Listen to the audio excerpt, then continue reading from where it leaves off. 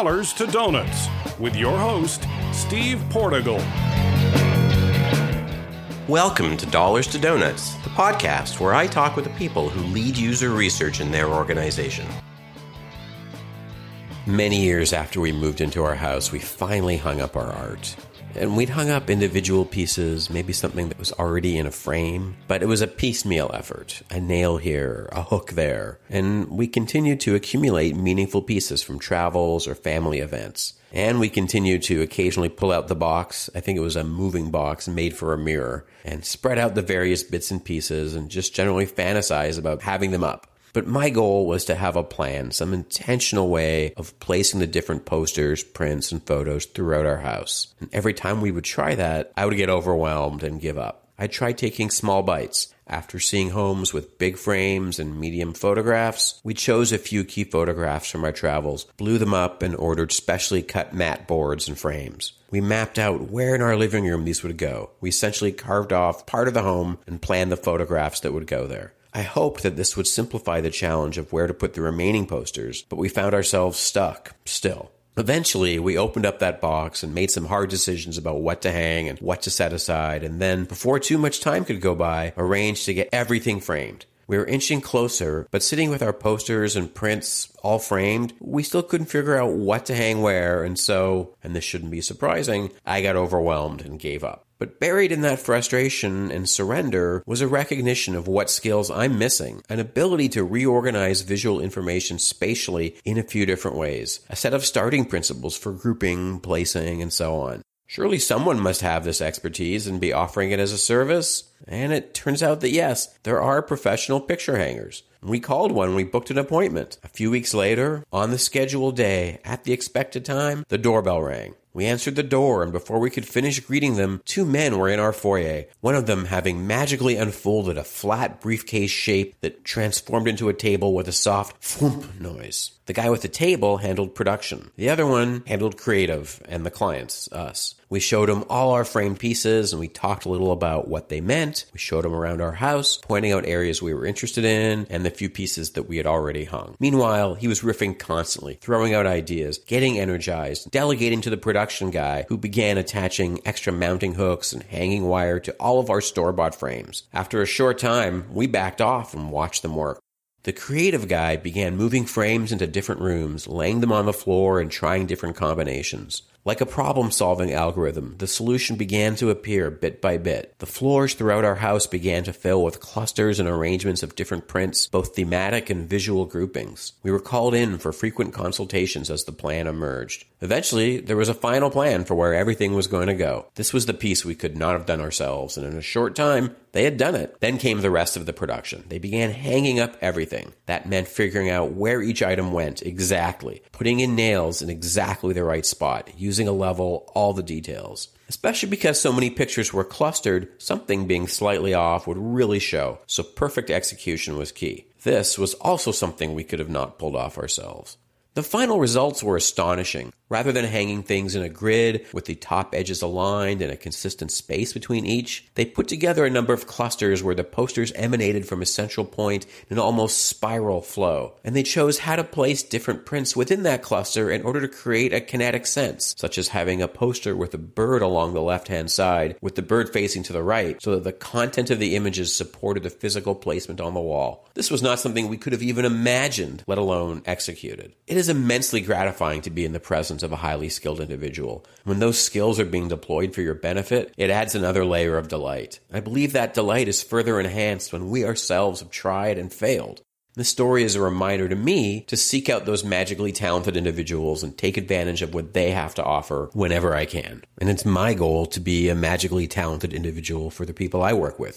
Someone who helps drive towards outcomes that otherwise aren't achievable without my help. I strive to conduct user research with that kind of finesse. I hope that when I coach and train teams in doing research, I'm helping them see what that magical level of skill looks like and move them forward on their own path towards achieving that. I would love to hear from you about what you are working on and how my expertise can support you in moving your effort forward. Please keep me in mind. Now, let's go to my interview with Danielle Smith. She's the Senior Director of Experience Research and Accessibility at Express Scripts. Well, Danielle, welcome to Dollars to Donuts. Thanks so much for being on the podcast. Thanks for having me. Why don't we start with an introduction from you? Say a little bit about what you do, where you work.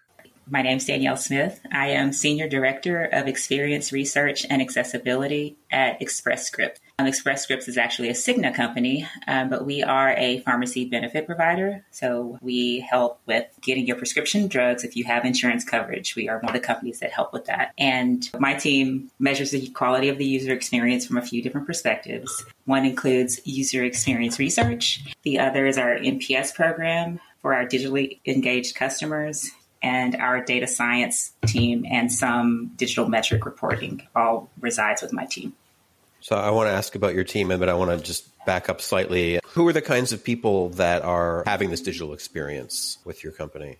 So our digital experience is primarily geared towards people who have prescription drug coverage through their health insurance provider or directly if you're on Medicare Part D, but you are interested in getting home delivery of your maintenance medications. Our website does have kind of general information. If you do have a health plan, you want to go in there and look up a medicine, see how much it costs, at which pharmacies, but most of the functionality on our digital tools for consumers really look at the home delivery of medicine. And then you use the phrase to kind of describe what your team does. It's about measuring quality. Is that right? Yeah, that's the way I think of it. Can you pick apart that phrase a little bit? It's an interesting one, and I'm curious how you think about it. Something that I've really thought about or changed the way I thought about since I've been at Express Scripts. We are in the healthcare ecosystem. So the experiences we deliver, if they are poor or if they are not of quality, they do have serious repercussions on people's lives, on people's time. So when I think about my team, we are almost ethically bound to measure the user experience from different perspectives. So before something launches and we have prototypes or concepts or ideas, we do our due diligence in terms of user experience research to make sure that the thing that we're putting out on the world doesn't just happen to people. We have some idea of its usability, its appropriateness, and we really try to test in air quotes, do research on everything before it hits the site.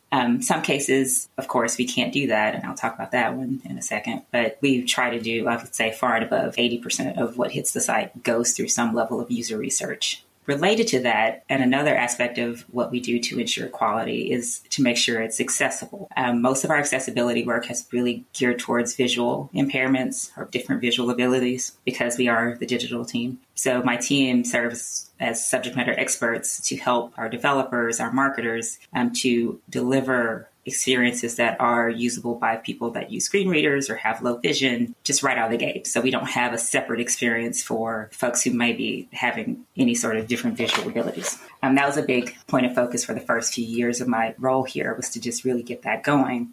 But it's part of our user experience practice, and it's on the research team because we do specifically do studies, blind and low vision users throughout the year to make sure even though something's technically compliant, it is actually usable by folks that use a screen reader specifically. But following good design practice and rolling in those things before you launch still does not guarantee good experiences. And so the other parts of my team work to measure how what we build interacts with reality and to see if it does actually generate a good experience and has, high quality like we want. So the NPS program, I know NPS itself is a problematic metric and has its haters in the industry, and that's fine. I'm not here to defend it. But what it does is lets us speak in a voice that executives understand, and it gives us the leeway to have an open channel with our users. So we send out these monthly surveys for one part of the program, but another part of the program allows users to leave feedback directly in our mobile app,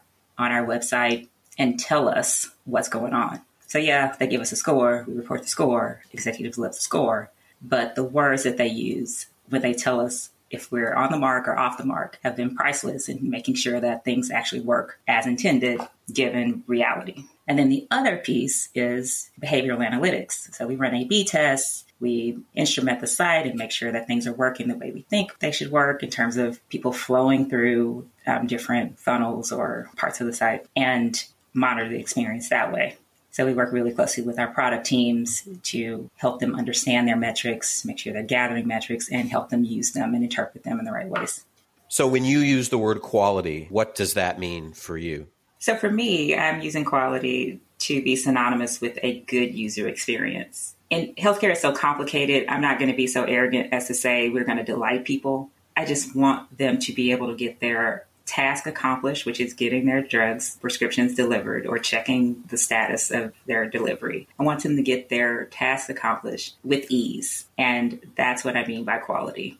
Are we not getting in their way? Do we make them feel like they're part of the process? And do they understand what's going on? Because it's complicated enough. And then you also used a phrase, I hope I get this right, working as intended given reality. Oh, yeah.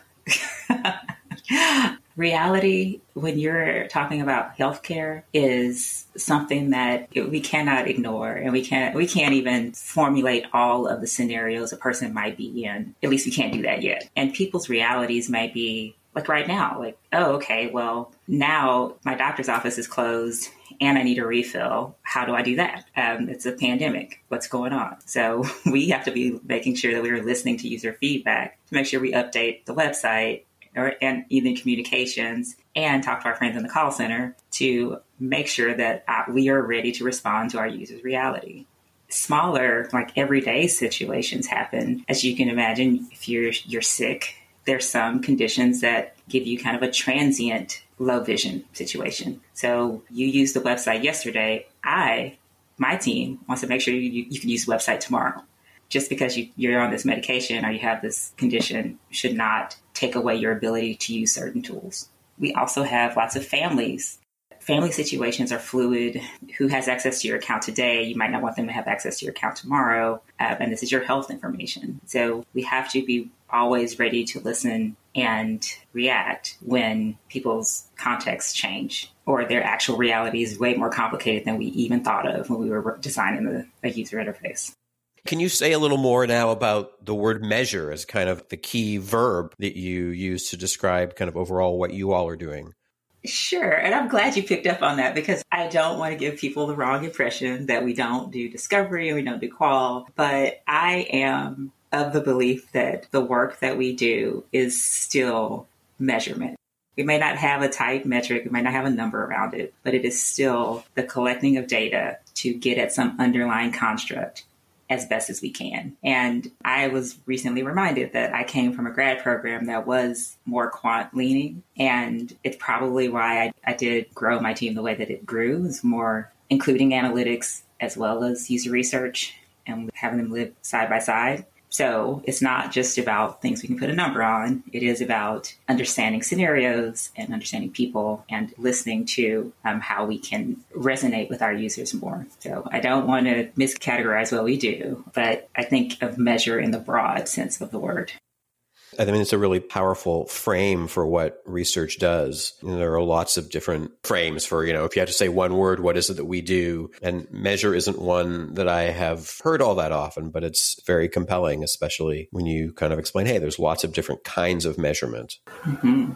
And even when you're talking before about NPS and part of its value as a way to open up a conversation with other people in the organization, when you say measure overall, I imagine that is similar, that by framing this around measurement, you are positioning yourself relative to your stakeholders and colleagues, that this is the kind of guidance and information that you can bring.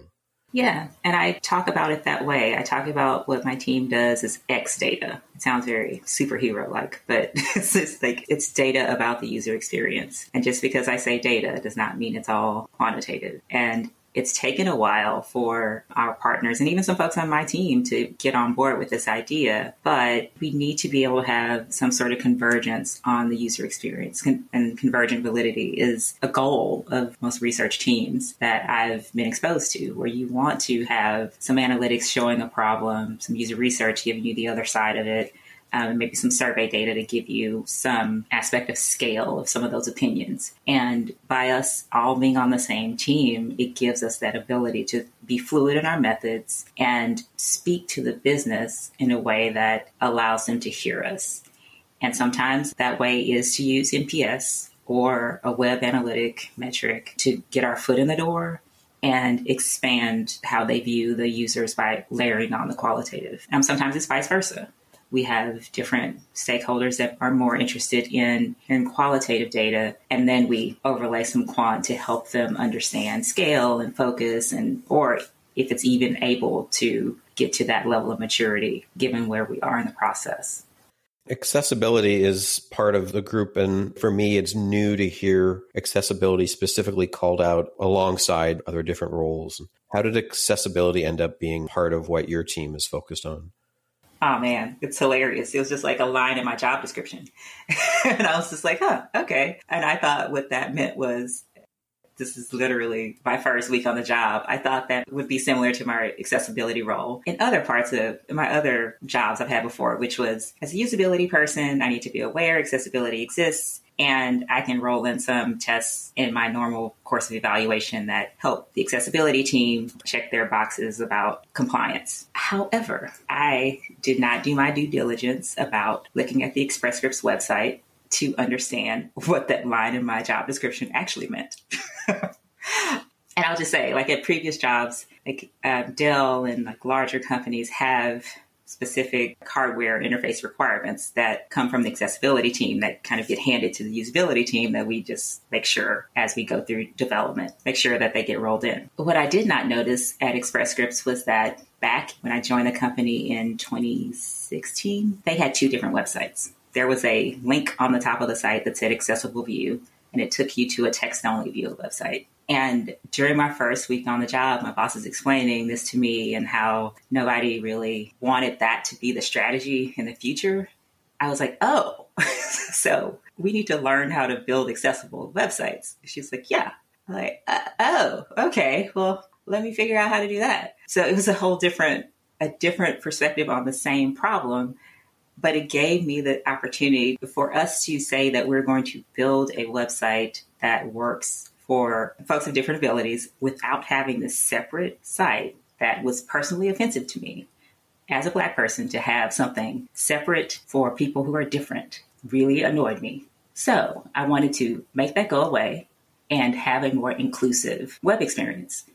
So that became part of our world because at the time, Express Scripts was really open to having a much more modern digital experience. We came up with a plan to help spread that awareness, spread that skill set across the organization. One person on my team really picked up the mantle and dove into accessibility, best practices, compliance. She's not a lawyer, but building relationships across the organization to have that compliance kind of network, and then diving into doing research with folks with different abilities, like specifically people that use screen readers, because we wanted to make sure that not only did it kind of pass all the checks, but that it, like I said, was usable, and bring that video and bring those usability results into the organization so that they could understand what it meant to be inclusive in that way. And that just really fit with the way we do user research. Because that whole point, a lot of the point of user research is to bring the voice of the user outside of our walls into our walls, to help people inside the company understand the operating environment of people outside of the company. And by having a focus on accessibility within user research, it allows us to apply those same principles, same practices that folks were kind of used to, but with a different audience. And it just really worked well. And so I can't remember the date, but it was at least 2 years ago. We sunsetted that old site. We have one experience, and we have a group of folks within the organization that are really passionate about this.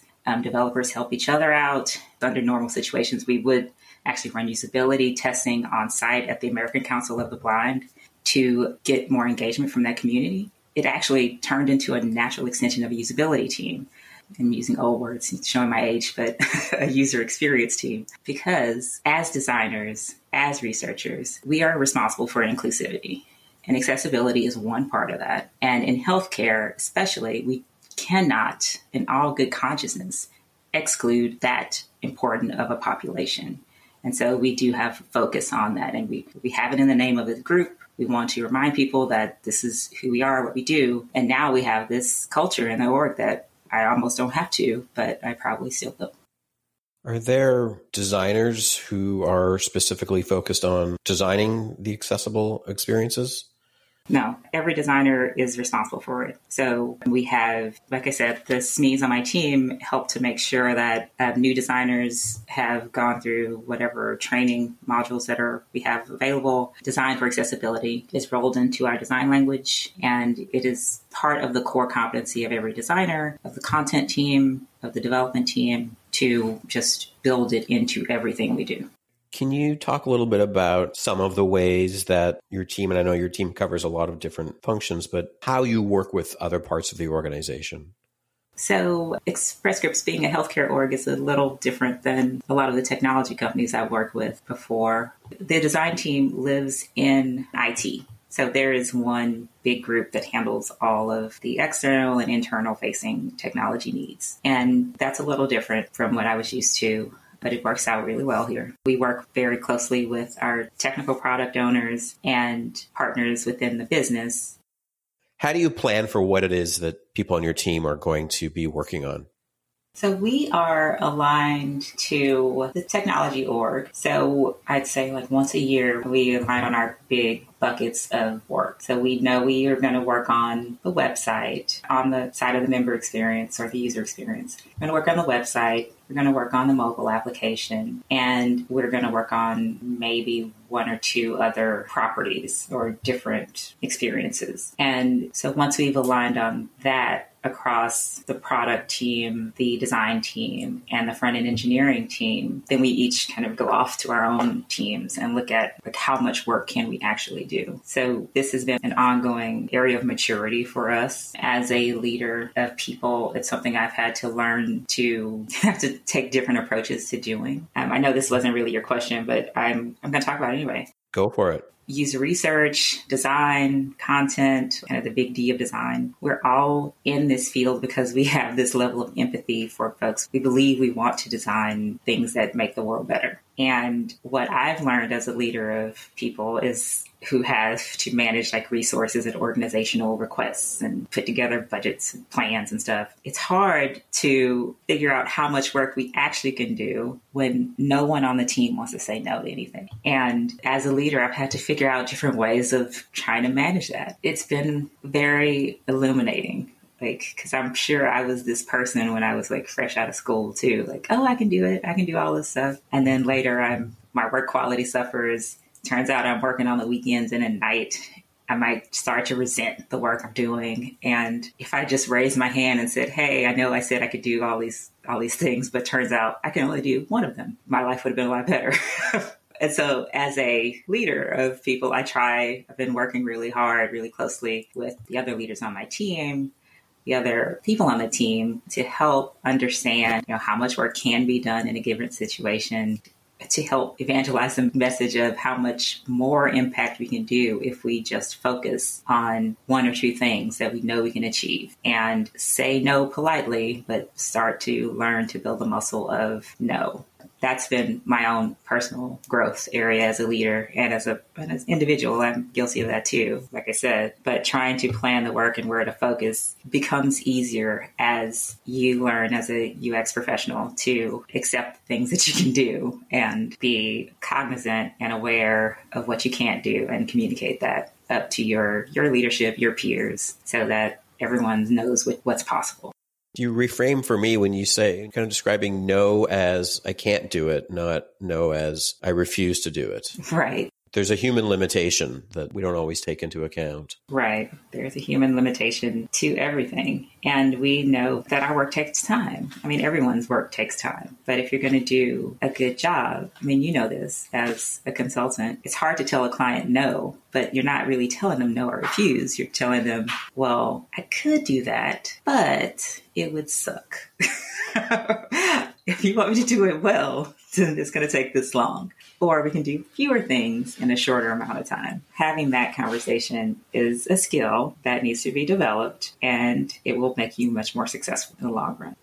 Well, that makes me think that there needn't always be a flat no, that it can be, in the example you just modeled, you're coming back with, here's the trade-off, so here's the consequences. So you're facilitating something. Yes. That's my kind of when I say my personal growth, that's has been my growth. It's not just no. It's here's why I don't think this is a good idea, or I won't be able to do these things. Here's why. And this is what I think we can do in the meantime, or this is how I think we can engage other options to get this done. It's not the flat no, and it's not the, yeah, I'll do it, and I'm secretly working all day.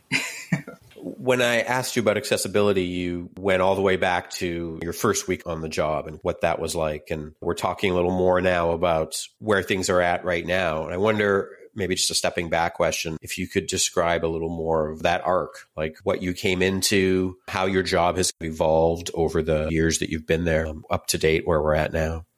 When I came in a little over 4 years ago now, it was at the beginning of what we thought of as our technology transformation. And part of that was building a design team. So there were only a handful of folks, and I was brought in as a director to build a user research team. And that was a lot of kind of executive conversations about the value of user research, about building an understanding about how we would work, lots of process work, lots of quick in air quotes, because nothing is really quick in healthcare. But doing some initial studies to demonstrate the utility of what we do, creating lots of new templates and giving feedback on presentation style so that we can communicate value and consistency. And that didn't take as long as I would have expected, and it wasn't as hard as I would have expected. And by that, I mean, I've come from other organizations that had more or less established UX disciplines or some sort of experience discipline. I'd been a consultant for a couple of years. So what I was expecting coming in was like to have to do a lot of kind of arguing, honestly, to talk about how this was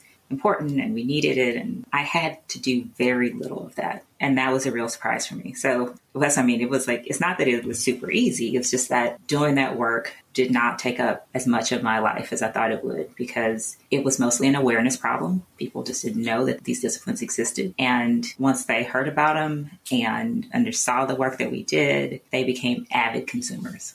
So it was like we got a lot of fans.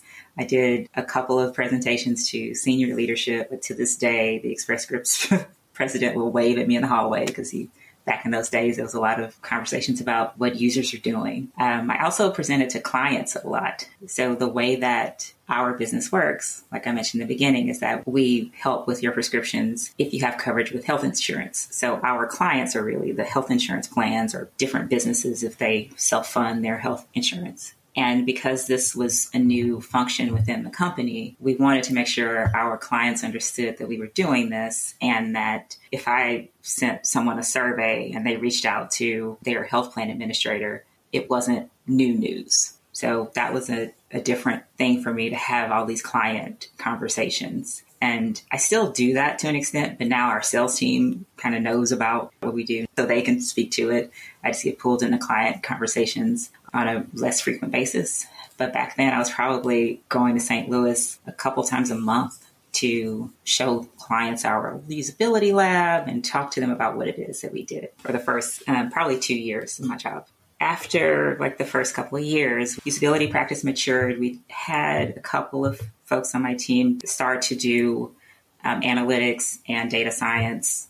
We'd kind of taken over the NPS program to clean it up and systematize it. And now we have what I would say is a healthy analytics practice where we can start to put things in place like A/B testing and talking about how that is used in the organization and become consultants for different analysis questions. So we've gone from kind of not like having these little pieces of UX, like there's a couple of UX people sprinkled across the organization, a couple of folks doing usability testing. They started building a lab before I got hired, honestly. So they knew they wanted to do this. They had executive buy-in, but really rolling it into product and having it not be a optional check the box thing really started to happen over the last couple of years. And now it's almost gotten to be a management of demand. Like I'm this umbrella shield to keep my team from getting sideways projects, as we call it.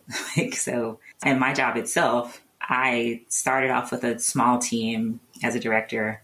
Now I'm a senior director, so I'm pretty well removed from doing research. Back then, I think I managed a vendor on one project. I was pretty well involved with a couple others. I might have done a survey or two myself. And now I can't. I joke all the time, like, I don't know how to do anything. All I know how to do is make PowerPoint slides. And I barely do that. It's like, I listen to what my team tells me and I make a path for them to have impact in the organization. So my job has changed from building the competency, demonstrating that we have this competency and getting buy-in, to making sure that the work that we do is impactful. And I do that by clearing barriers, helping where I can to identify stakeholders and to fix some sort of weird problems we may uncover, to helping my team to understand how the business works and vice versa, helping the business understand how different new parts of the business understand how my team works and how they may or may not work with us. What are sideways projects? Sideways projects are you or I, somebody on my team did some big presentation to like a lunch and learn or something. And someone in a different part of the business, let's say in our traditional IT department, like let's say they make dashboards for infrastructure monitoring. I'm making this up. So they heard of my team. They heard we are a thing. They love this idea. They contact a person on my team, ask them if they can help them by running a usability test on their infrastructure monitoring thing. And that is a sideways project. I have to kind of make sure that we don't say yes to those kinds of things. We don't necessarily say no, because there are other resources we can point people to. Like I said, like the soft no, but we don't get involved too deeply. Why is that? Just to preserve our bandwidth and focus. And it's one of those tough ones. It's not like things are unworthy. It's just a human limitation of the team's ability to do the work. Like if you're doing that, then you're not doing something else, because everybody is busy. If we do have spare cycles, spare bandwidth, then we do consider those kinds of projects, but usually we don't. So you've talked about the healthcare ecosystem, but I assume when you call it an ecosystem, that means you're sort of outside. You're not a care provider, for example. But I'm wondering if you're impacted by regulatory concerns as part of your role in that ecosystem. Yes, we are. And that was another thing that was a surprise during my first week on the job. I have an academic background doing user research or research like this. And I've also been in industry for a good 10, 15 years. So I understand and expected that we would have NDAs that we need to put in place with our research participants. We would have to get informed consent, and we'd have to have certain ethical practices about letting people participate and back out, and things that I'd come to expect as second nature. What I did not understand was that healthcare is healthcare. And there are quite a few laws that come into play how you can talk about sensitive health information. And I had to get very friendly with all of our attorneys. And I will say all of them, but quite a few. So my first week, maybe, I got introduced to one of the attorneys that sat near my boss at the time. And he was like, "You do what? You invite people to come here and tell us what?" And so that kicked off a series of meetings of me speaking with our attorney, and there's several different legal departments inside of a healthcare organization that I also learned, but speaking with a few of them about what user research is, how we can use the data, and who we can and cannot talk to. What's very important as a user researcher in healthcare is that you are not soliciting information about somebody's health condition, but it is the context of which they are using our service. So we do have to and I learned this in those first couple of months of being on the job, and I now have to teach it to new researchers on the team and put this practice in place. But we do have to do very specific things to protect the data that folks share with us, because they are, as you can imagine, if you are in a usability session about using a prototype to refill a prescription, we have to make sure that none of that data is real. It's a prototype. So we are not pulling your health records to build this prototype. But as you give feedback, you might start talking about what happened last time you did this, and start talking about your specific prescription drugs. And my researchers have to redirect you. The reason why is because that is protected health information, and we have to be sensitive to that.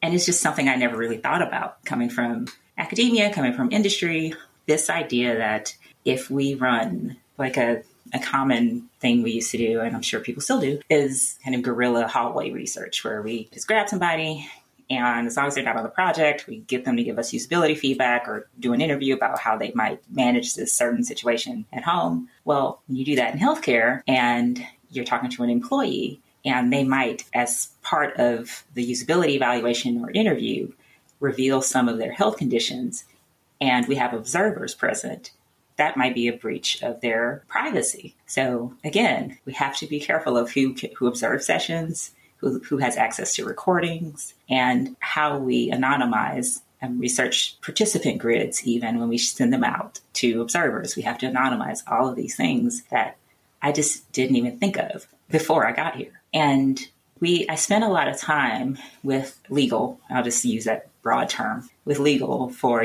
a couple of years to learn the boundaries of what we can and can't do, so that we can do research more quickly. But in the beginning, it was kind of like, all right, let's make sure we can recruit these people.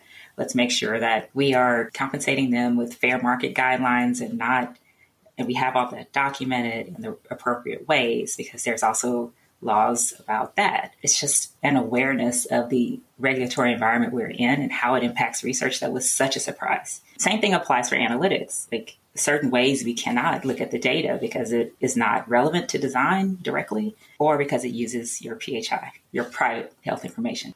Maybe we can switch gears slightly here. It'd be great to hear you talk about, as you've grown the team, what kinds of things you look for in user researchers.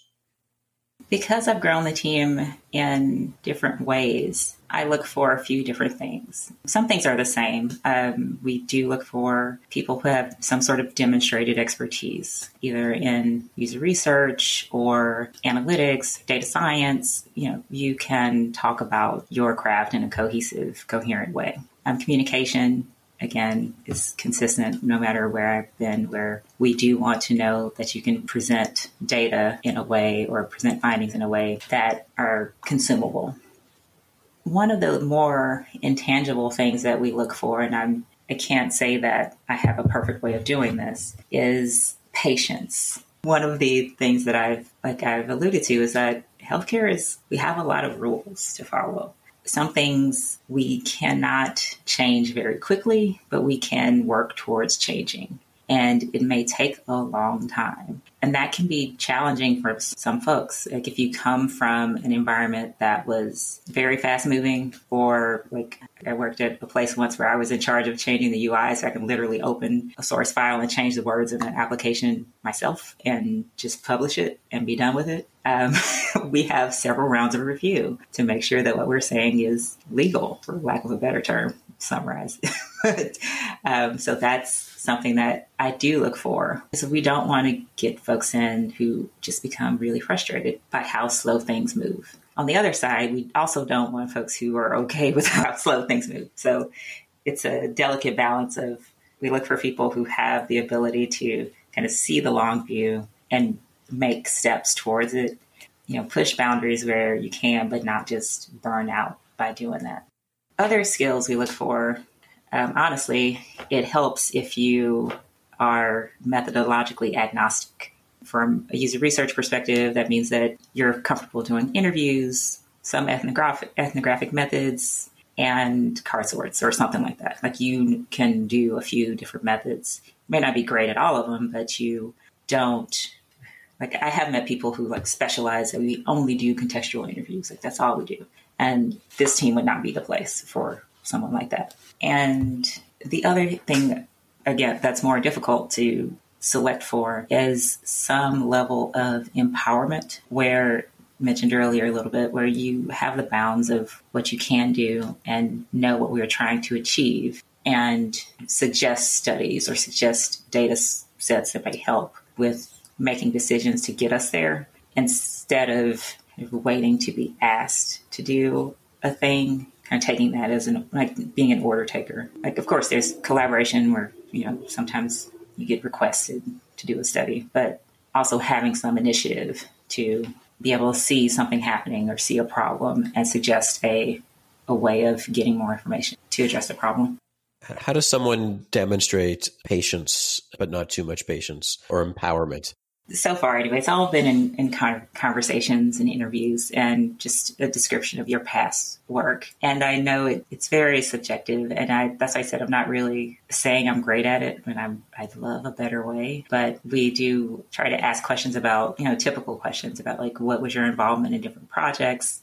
How did it start? How did it end? What happened with the findings? And just listen to the way people talk about it.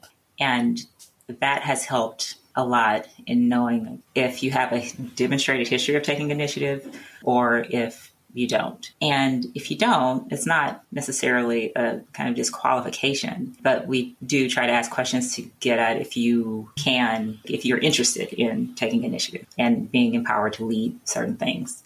I have met people who are not interested. Like they do really like getting a request for a specific thing and executing against it. And we try to get at that in a conversation in different interview settings.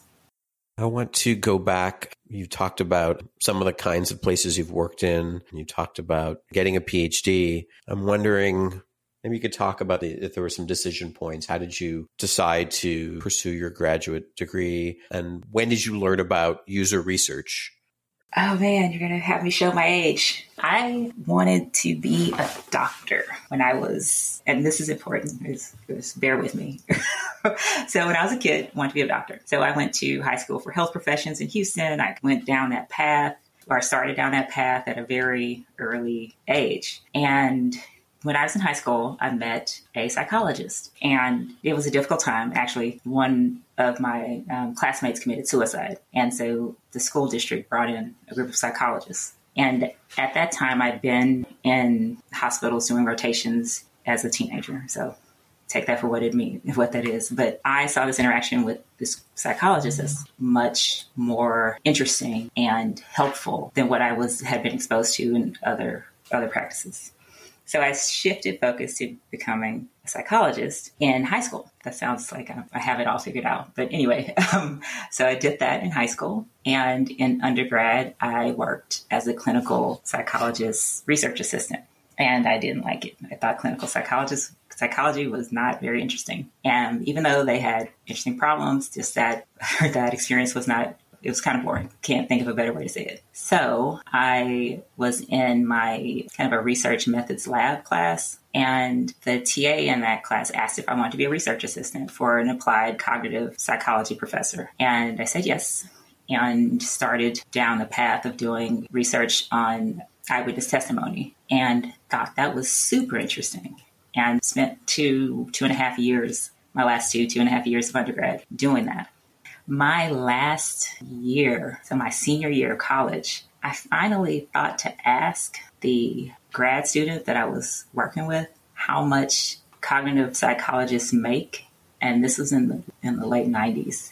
And he told me $35,000 as a professor. And I kind of freaked out because I was like, my mom did not do all this, like work all these jobs to put me through college and do this for me to come out and make about the same much amount of money as she did. So I think it might have taken me a week to go back to my professor and tell him I was probably going to have to stop doing my research assistantship because I was switching my major back to pre-med and I was just going to become a doctor because I just needed to make more money than that. And he was like, whoa, let me set up some meetings with you with other parts of other professors in the department to tell you about other branches of psychology that are more profitable than becoming a professor of applied cog. And I was like, okay, well, you got a couple of weeks until I have to go to my counselor and change my major. And that's how I found out about human factors and industrial organizational psych. And I also, like I said, I met with a couple of professors that told me about these other branches. I took a couple of courses and applied for IO programs and human-computer interaction and human factors programs for grad school. And I ended up going to Rice that had a combined IO human factors department and really loved it. I took a couple classes in undergrad, like I said, and they didn't really have a human factors class. I just had read about it. So I was kind of on the fence about IO psych, but Rice had a combined department. So I was like, okay, well, I can figure it out in grad school. Took my first human factors class and was like, oh, this is my jam. Like, this is my thing.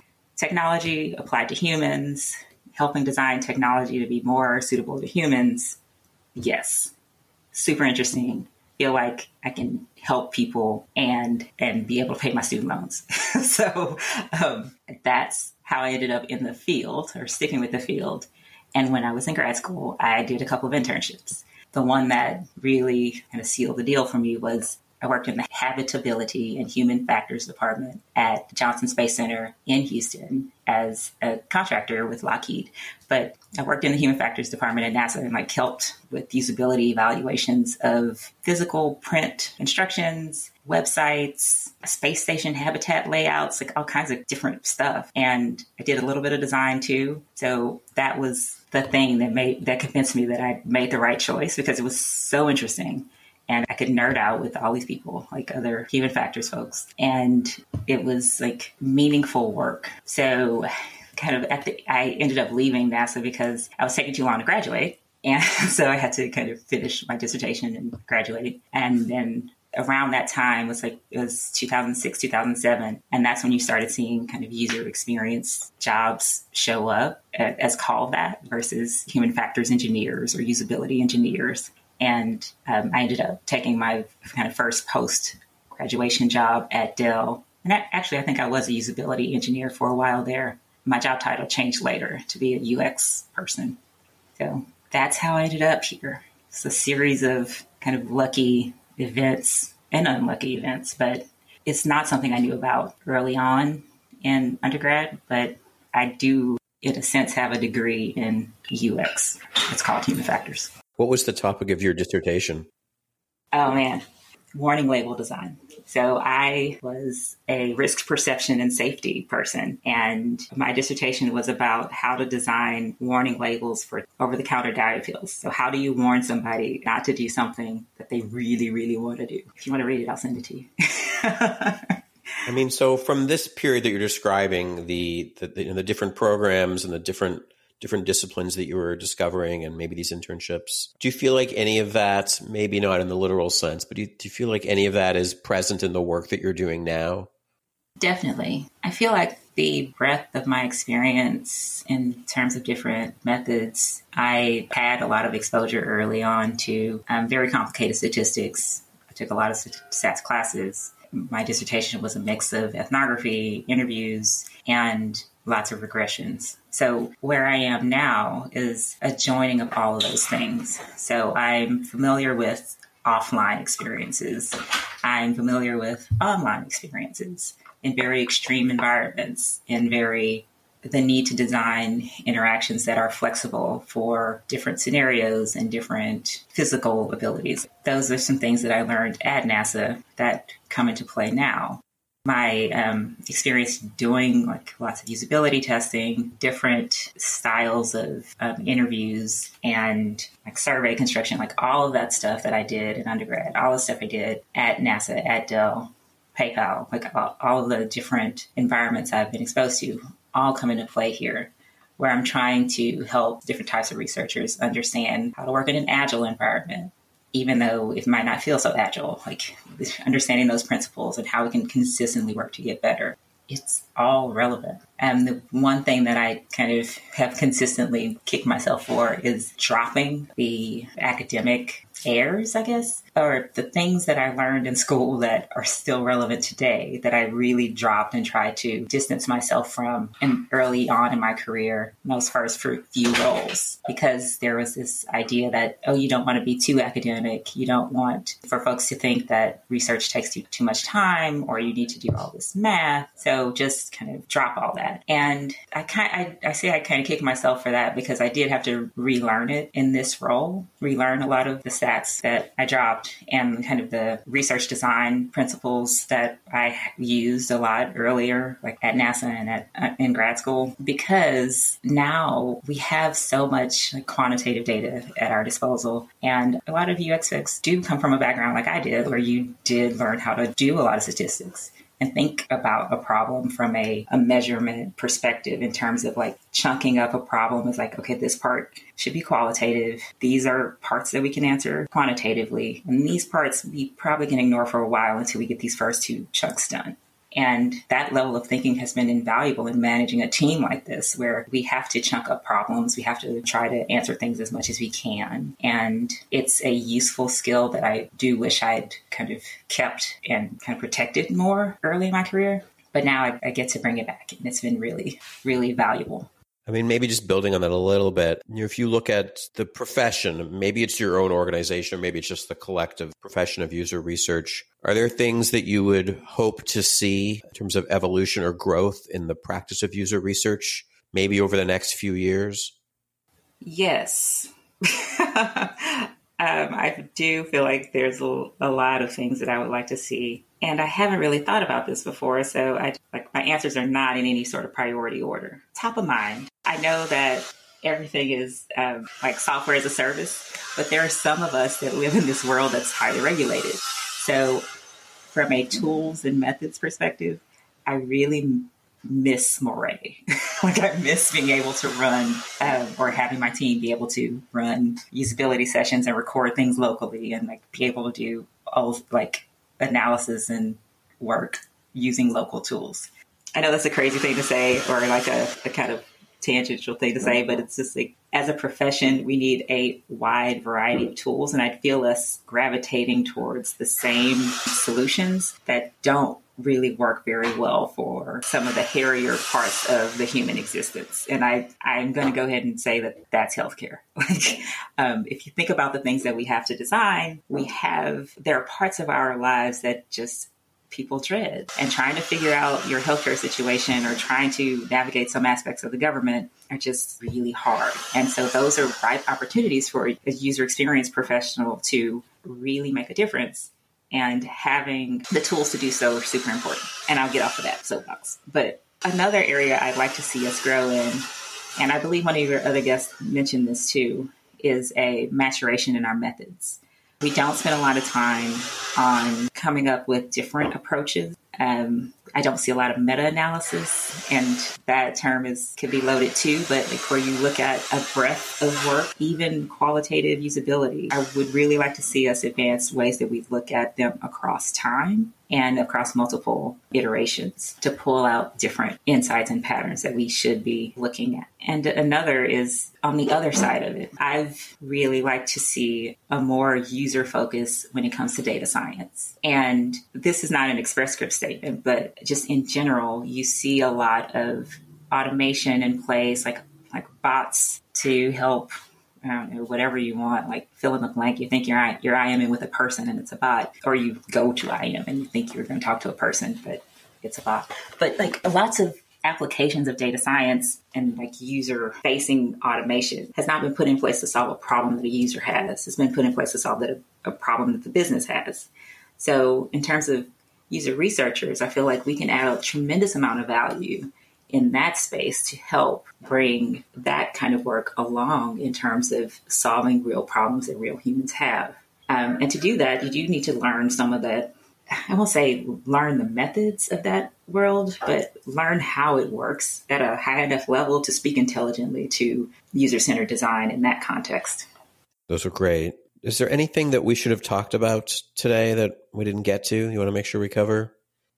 I think we kind of covered it, but one of the ways I've started to talk about kind of the broad umbrella of experience research, the way that my team is made up and the way that I think of it is like, it is part of our ethical responsibility. And I think that has come across in our conversation. But I mean, like I said earlier, we really want to make sure that experiences don't just happen to people, that they are designed with their voices considered as part of the solution, and that it's continually refined based on reality.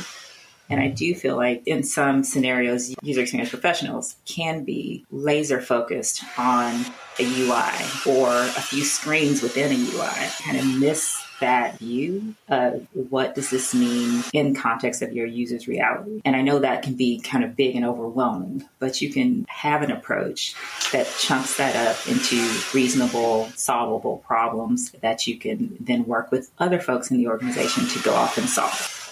Well, I really like how you brought us full circle from where we started at the beginning to where we ended up. Thank you for the conversation today and for being on the podcast. It's been really excellent to get to speak to you. Oh, great. And I'm just realized that my husband decided to go chop some wood while we were talking, but okay. I think we're having barbecue this weekend. Well, thanks again. Thanks, Steve. Thanks for listening. Tell your colleagues about Dollars to Donuts and give us a review on Apple Podcasts. You can find Dollars to Donuts on Apple Podcasts and Spotify and Google Play and all the places where pods are cached. Visit portugal.com/podcast to get all the episodes with show notes and transcripts. And we're on Twitter at Dollars to Donuts. That's DOLLRSTODONUTS. Our theme music is by Bruce Todd.